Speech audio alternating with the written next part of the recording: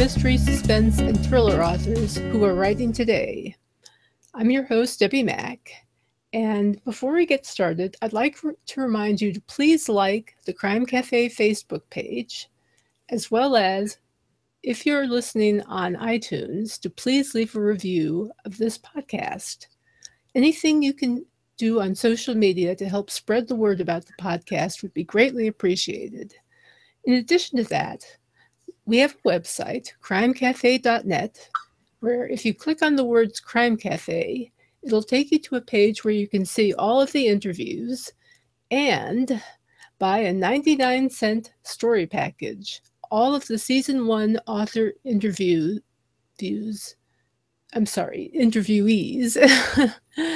have contributed stories to the story package, and it's only 99 cents, which is a real deal. So, having said that, I'm going to introduce now a very good friend, former Writers Group member, fellow sister in crime, and excellent writer, Sasscer Hill. Sasscer is wonderful. I'm so happy to have you on the program today. Good morning, Debbie. It is so great to see you. We are sitting here live looking at each other, and it's great. It's totally awesome. Yeah, it is. It is. So, the wonders of technology. I first got to know your work while you were writing the Nikki Luttrell mystery series. Please tell us more about that series. Nikki is such a great character, a female jockey. She's so tough, and I'd like to know more about how you developed her as a character and why you started that series.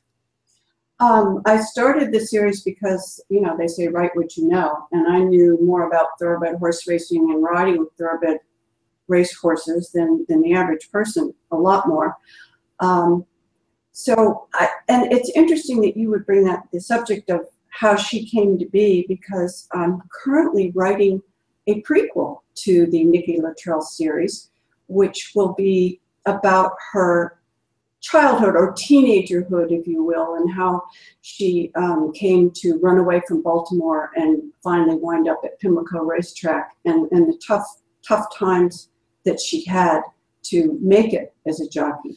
So it'll be fun to have the earlier part of her life revealed. I'm looking forward to that. I definitely want to read that.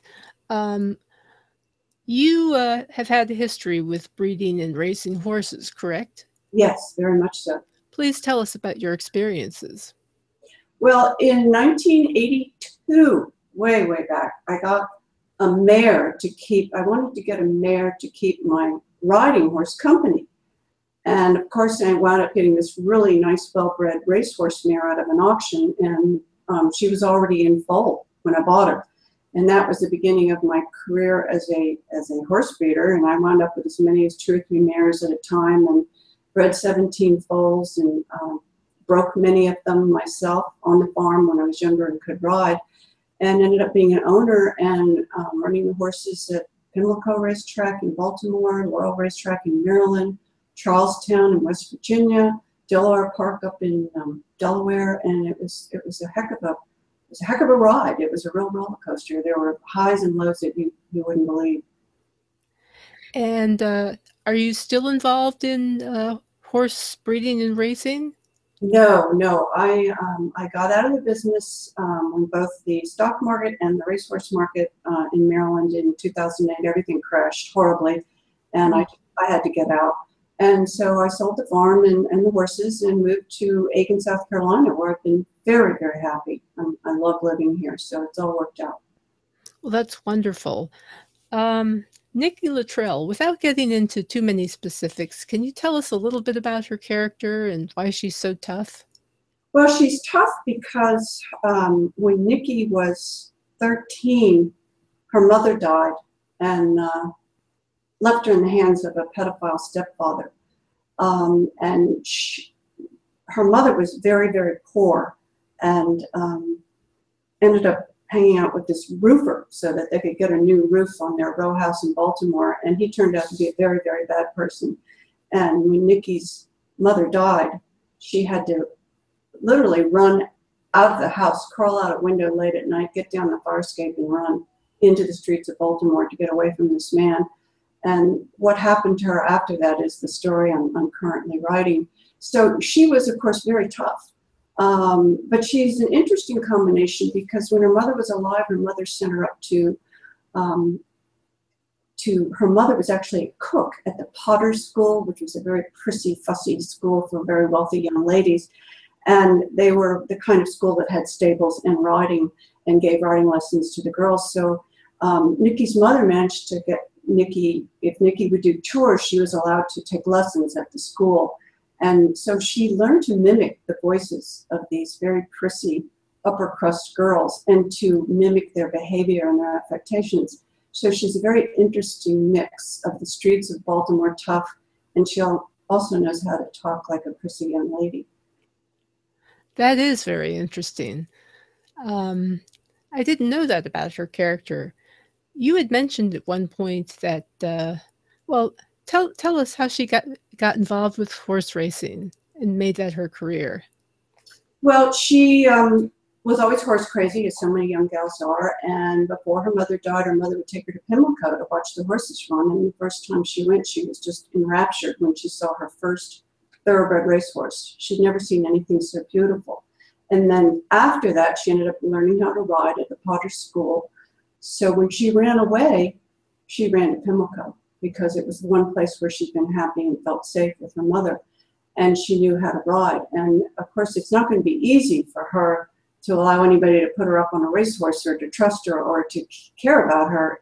So she's going to have to fight and show her ability and stamina and courage to make a life for herself in horse racing. Indeed. That story, her backstory is fascinating. It really is intriguing, and I can't wait to read the prequel that you're working on. I also saw that you wrote a book about the true stories of your life as a breeder and jockey. Would you be willing to share an interesting anecdote from that time? Well, one of the stories in that, it's like an anthology. It's called Rare Highs and Killer Lows, which is what being a racehorse owner is like. You have very rarefied, thin air highs, and you have horrible crashing lows. And as an example, I had a racehorse that I bred, pulled out of her mother when she was a baby, broke her myself, galloped her on the farm, sent her to the track. Her name was Honor's Quest. And somehow, one day, somehow, some way, we've never really known for sure, she managed to slice her tongue in half. And she almost died. And I went up to see her that day, and she was lying down in the stall. She wouldn't get up. Blood was dribbling out of her mouth. This is one of the most horrible things I've ever been through in my life. But she survived. And my trainer put a bitless bridle, which is called a hackamore. It doesn't have a bit in it. We realized we could put that on her. And he got on her and rode her, and she was still racing fit because it had only been about a week and a half. And then within 3 or 4 weeks, her tongue had healed to the point where we could actually put a bit in her mouth. It didn't hurt her at all. And we ran her at Pimlico, and she won. It was incredible. She won. And it was one of the highest moments of my life. So that's what I mean about rare highs and crashing lows. Man, that sounds emotionally draining almost. It's a tough roller coaster ride, and that's one of the reasons I'm glad I'm out of the business, because it's, one of the major trainers who was talking to the news one day said that, horse racing will make anyone humble. It will humble anyone. My gosh, I would get so attached to the animals. I would feel, I don't know, I think it would be too much for me.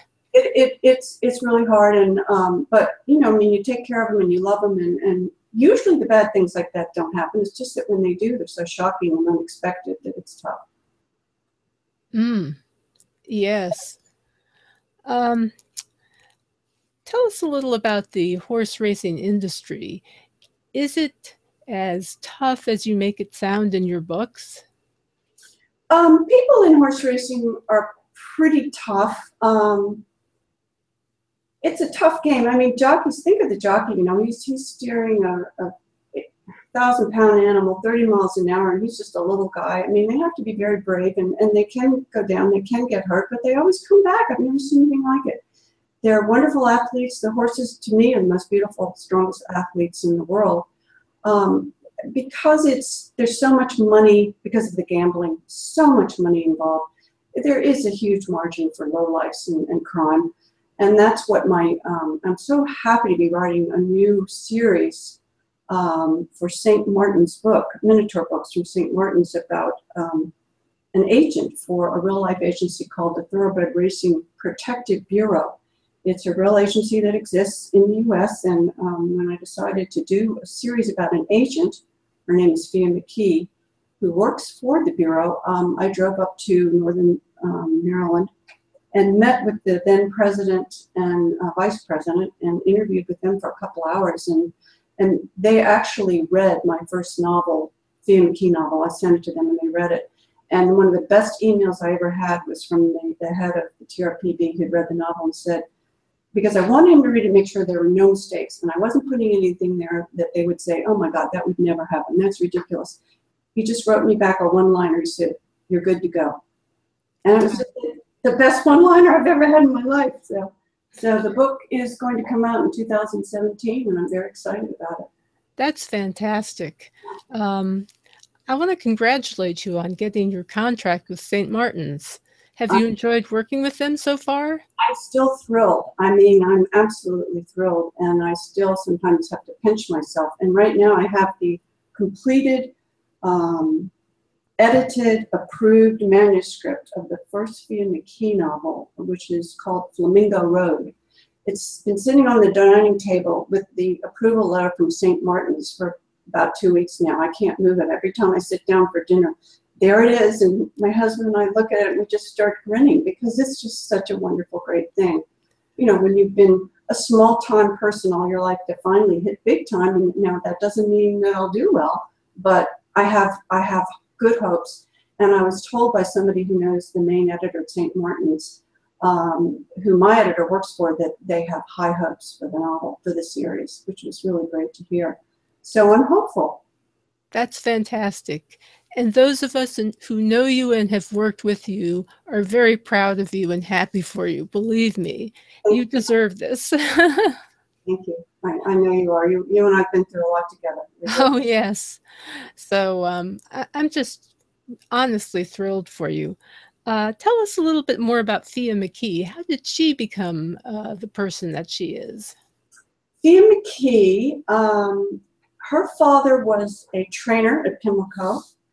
And when she was fairly young, a teenager, he was murdered, and the murder was never solved. And that left a lot of anger in her, and that his death was never resolved, and left a big burning flame inside of her. And she became a police officer in Baltimore. In fact, the first book opens with her. And in Baltimore, they travel single. They don't do two police officers in a car. They travel alone to kind of spread the law a little farther in those crime-ridden streets of Baltimore. So she's driving in a cruiser in the beginning of the first novel. She's still a cop, but she ends up becoming, which I won't spoil the story for you, she ends up becoming an agent for the Thoroughbred Racing Protective Bureau. But because her father was killed and because it wasn't resolved, she has this anger, and it fuels her. But it's also something she has to be very careful about, and that she doesn't go over the limit. So she's walking a tightrope, an emotional tightrope in her life. Very interesting. I'm trying to think of how to say this. Fia McKee is a person who is, I guess, confined to a certain extent now that she's a law enforcement officer, as opposed to Nikki Luttrell, more like an amateur sleuth. Do you find that you have to know more about police procedure and that's more confining than working with than Nikki Luttrell? It's harder work because you want to be accurate. It's not necessarily more confining. You just have to learn what you can and can't do. For instance, TRPB agents are not supposed to carry a gun while on the job, but Fia has a gun, and she doesn't carry it with her, but she keeps it close by. And when I sent the novel to the people at the TRPB, they had no problem with that. It seemed perfectly reasonable to them that an agent who had been a police officer would want to have a gun at hand, because she, having worked the streets of Baltimore, she understands how dangerous life can be. So, but she has to be careful, and sometimes her new boss gets mad at her because she oversteps her bounds, and she gets nervous because she doesn't want to lose her job. She can't afford to lose her job. So I have to always keep that in mind. And not only that, but everything she does, it has to be reasonable. It has to be customary and reasonable. I don't want to write, science fiction. That's not my art. You don't want to make her the Dirty Harry of horse enforcement, but at the same time, she has that anger that kind of spurs her on. She can be. And sometimes, of course, she is. Well, that's pretty cool. I like that. Well, I'm looking forward to that as well. And you've also written a Sherlock Holmes mystery. How did that come about? Oh, that came about through my previous publisher, Wildside Press, John Betancourt, who runs that publishing company, had some of us listen to those little pastiches, those little old-time 1930s radio stories. And there was one that I listened to that was a Sherlock Holmes story. They were all Sherlock Holmes stories. And I adapted it and rewrote it and turned it into a short story. And it was published by Sherlock Holmes Mystery Magazine, which was kind of fun. I enjoyed doing it. It was a lot of fun. And it's a cute story. I think people enjoy it.